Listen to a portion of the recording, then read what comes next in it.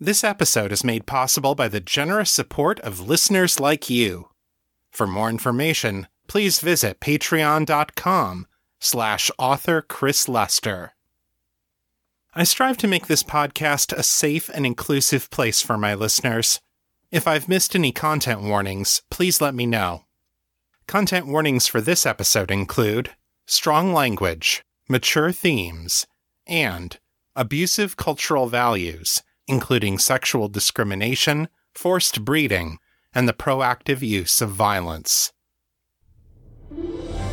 You're listening to The Raven and the Writing Desk, the weekly podcast about the writings of Chris Lester and Liminal Corvid Press. This is episode 274. Hello, everyone. Welcome back to The Raven and the Writing Desk. I am Chris Lester, the founder of Liminal Corvid Press and creator of the Metamor City story universe. You can learn more about me and my work at chrislester.org and metamorcity.com. Each week, I bring you a piece of my fiction and tell you the latest on my writing endeavors. So let's get started, shall we? Here is this week's story. Today I'm bringing you Chapter 15 of my Metamor City novel, Making the Cut. If you're new to the show, go back to episode 259 to hear this story from the beginning. The following recap will contain spoilers. In last week's episode, Daniel and his friends said farewell to Dell Matthews, one of the two Psys who were murdered by Victor during the Skyport job. Daniel was racked with guilt over what happened to Dell, because if he hadn't healed Victor's injuries, Victor wouldn't have been able to kill him. Dell's widow, Josephine, was in an especially bad spot, because her religion forbade her and Dell from joining one of the Hive's breeding cells. The Hive is refusing to pay for Dell's funeral expenses or their daughter's childcare costs unless Joe agrees to join a cell, which would mean expulsion from her church. Dell's friends are furious about this, but since they, too, were part of the failed mission and are facing potential punishment for it, there's not much that they can do to help. All of them, that is, except for Daniel. None of his friends know that he was working for the other side in that disastrous mission, or that he got paid handsomely for his part in it. Seeing Josephine's grief and the terrible situation the Hive has put her in, Daniel decided to do something about it. He took Joe aside and gave her the access information for the anonymous, numbered bank account where he received his payment. He lied to Joe about where the money came from, telling her that it was the result of a collection they had taken from friends of Dell's. Joe was overwhelmed and relieved. With the 50,000 marks in that account, she can cover Dell's funeral expenses and have enough left over to make a new start for herself and her daughter. Of course, that money was supposed to make a new start for Daniel, away from the Psy Collective. Without it, he's back where he started. He can only hope that the knowledge that he helped Josephine will comfort him, as he faces a long, dead-end life in the Collective.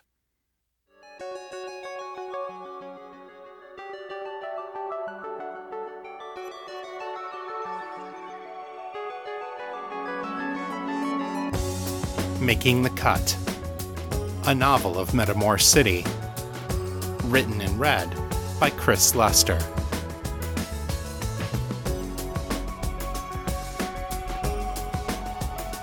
Chapter 15.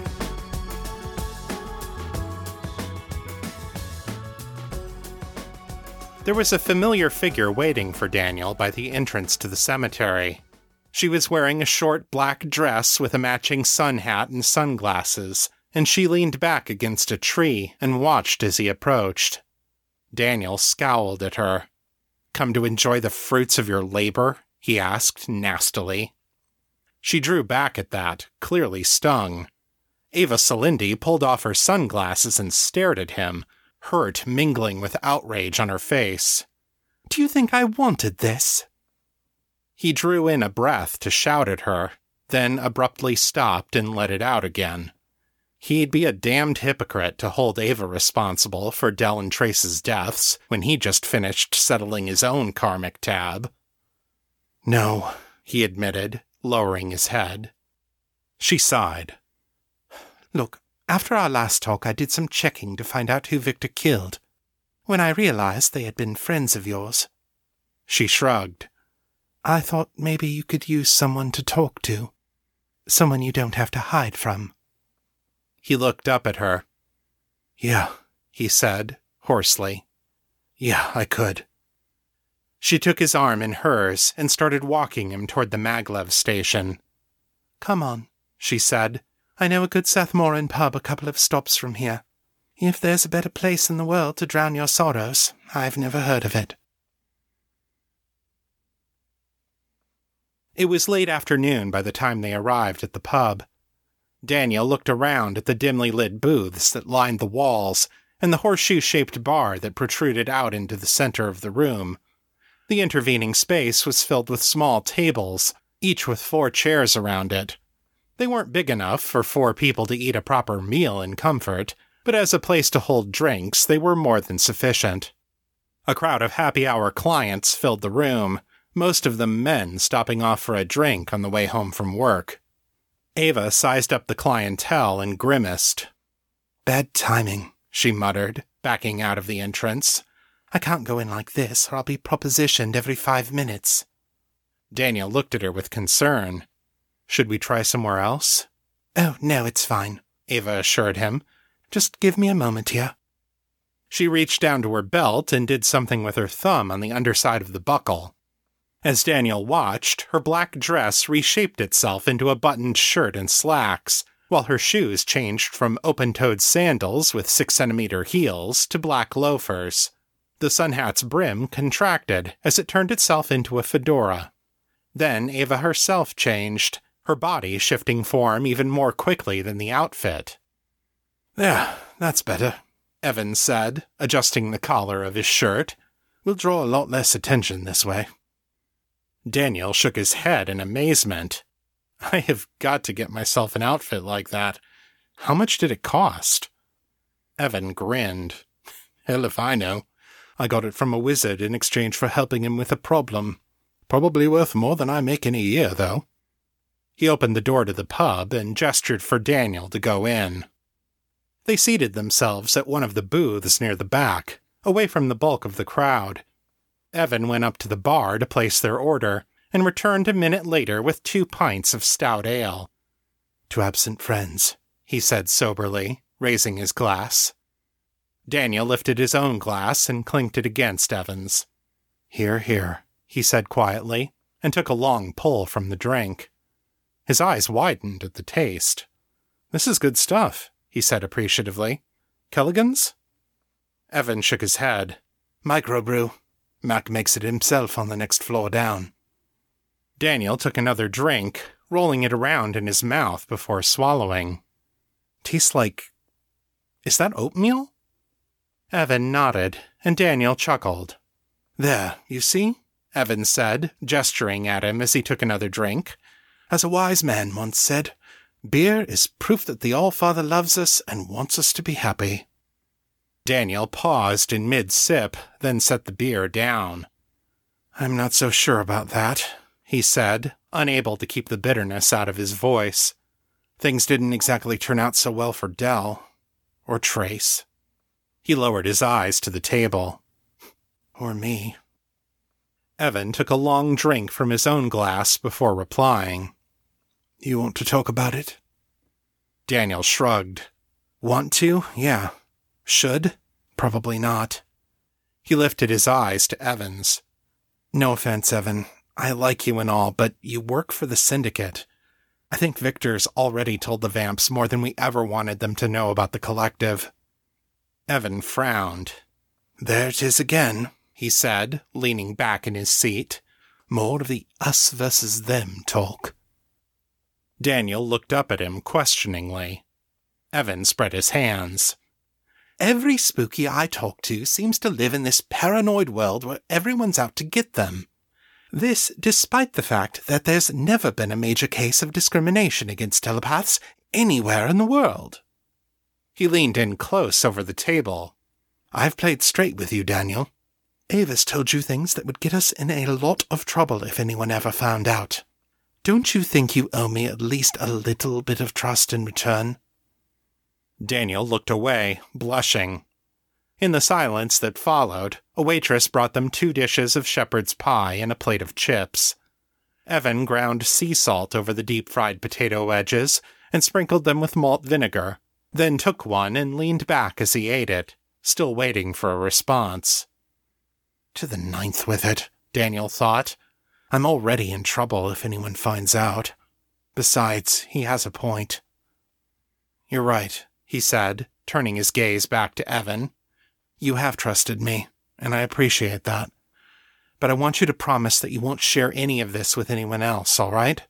Not your friends, not your family, and especially not with any vamps. Evan nodded. You have my word. And for the record, I'm more of an independent contractor than a part of the organization. They can't force me to tell them anything, and the Lothanasi will make them regret it if they try. Good enough. Daniel took one of the chips and regarded it for a moment before biting off the end. The malt vinegar wasn't bad, he decided, though he preferred ketchup. Then, after taking another drink from the oatmeal stout, he began to talk. He did not tell Evan everything, but he told him a lot. About the telepath's fears of extinction and the consequent drive to reproduce. About the breeding cell structure and the way low-powered males were marginalized in telepath culture.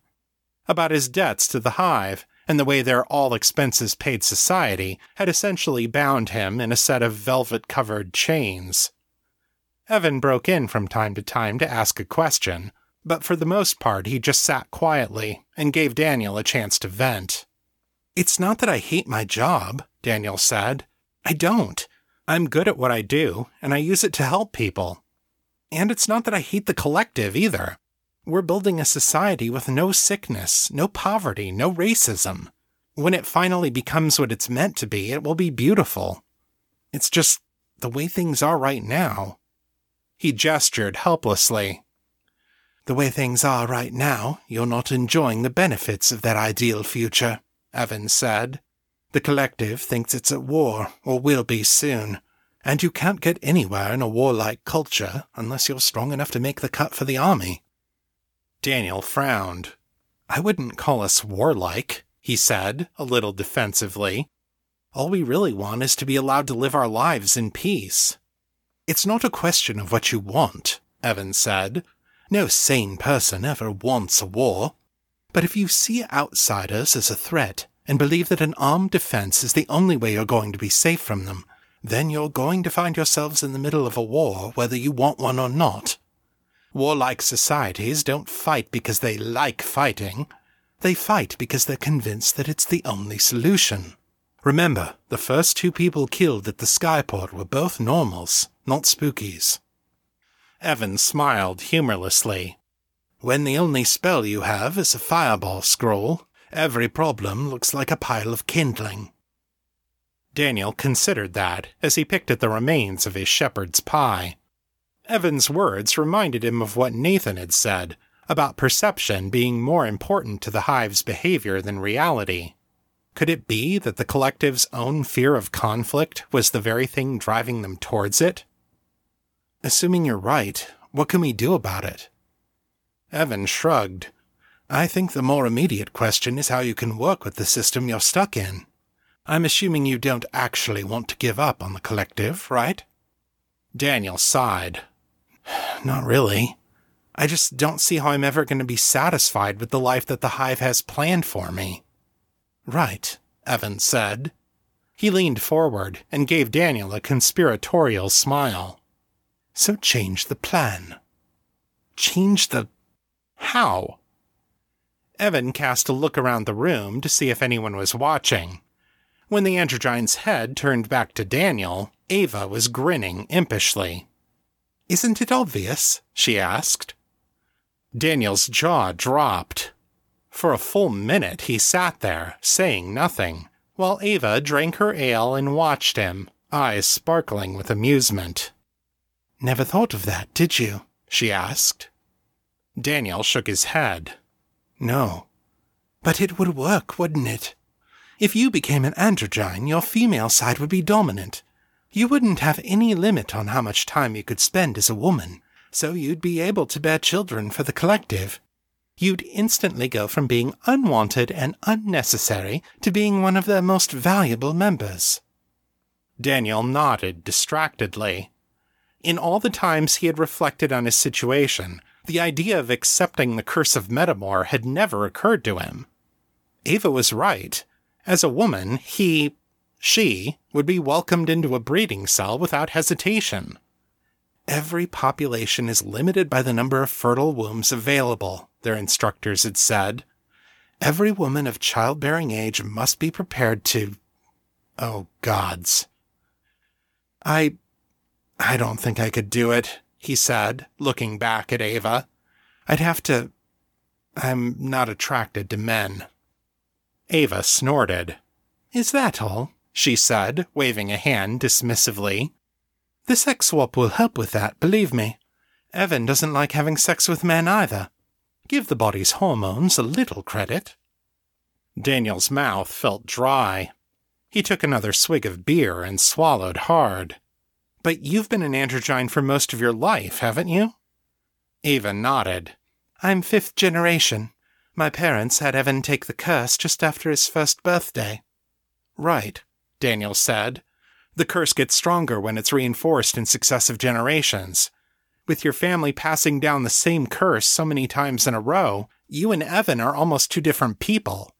You've been his alter ego for as long as either of you can remember. Evan's never had to deal with your attraction to men, because he has you to process and interpret those feelings." He picked up a chip and pointed it at Ava before eating it. "Tell me I'm wrong."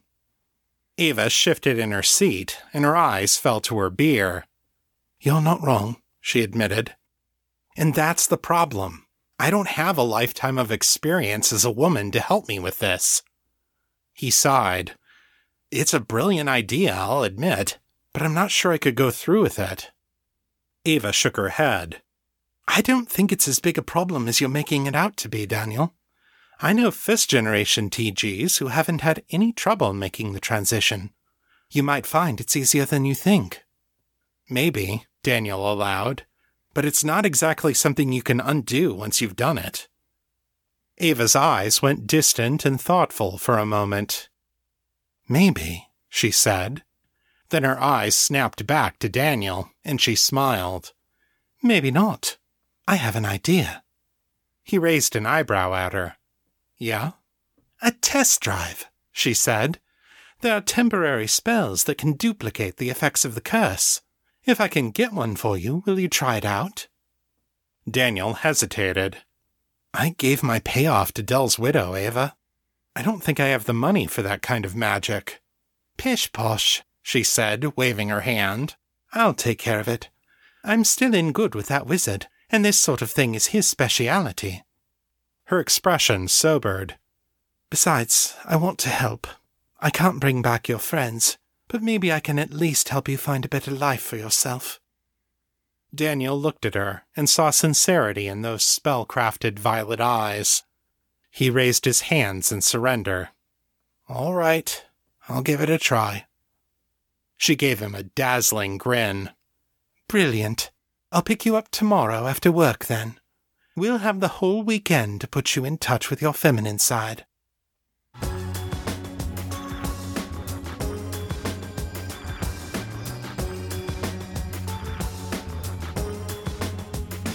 And that's the end of Chapter 15, and the end of Part 1 of Making the Cut. Come back next time as Daniel tries on a radical change in his search for belonging. Now it's time to check in on my writing endeavors. Here's your weekly writing report.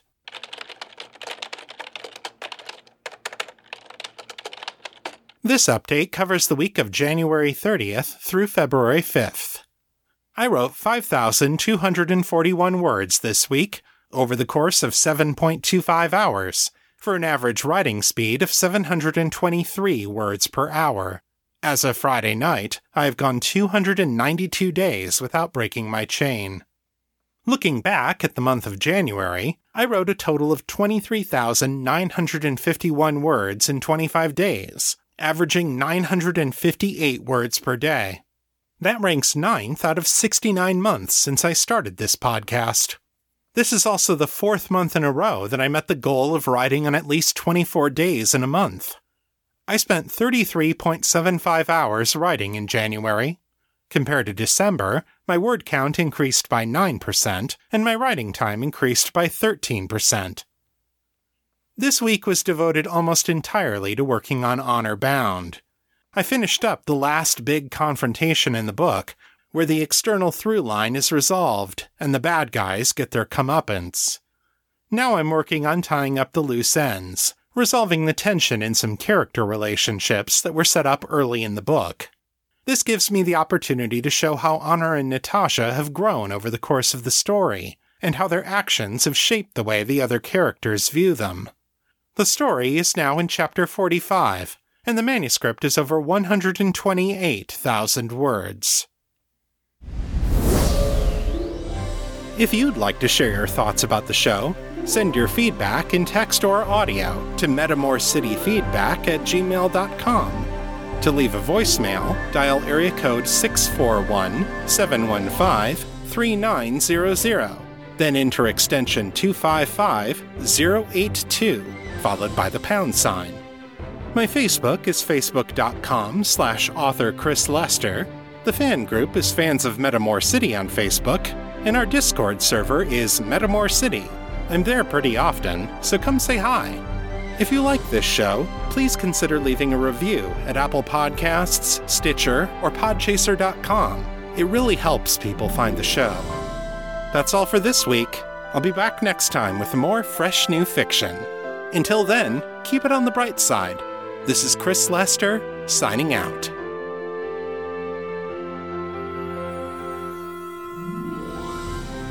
The contents of this podcast are copyright 2021 by Chris Lester and Liminal Corvid Press. The show is released under a Creative Commons, Attribution, Non-Commercial, No Derivatives license. So don't change it, don't sell it, but feel free to share it all you like. For more information about this license, please visit creativecommons.org.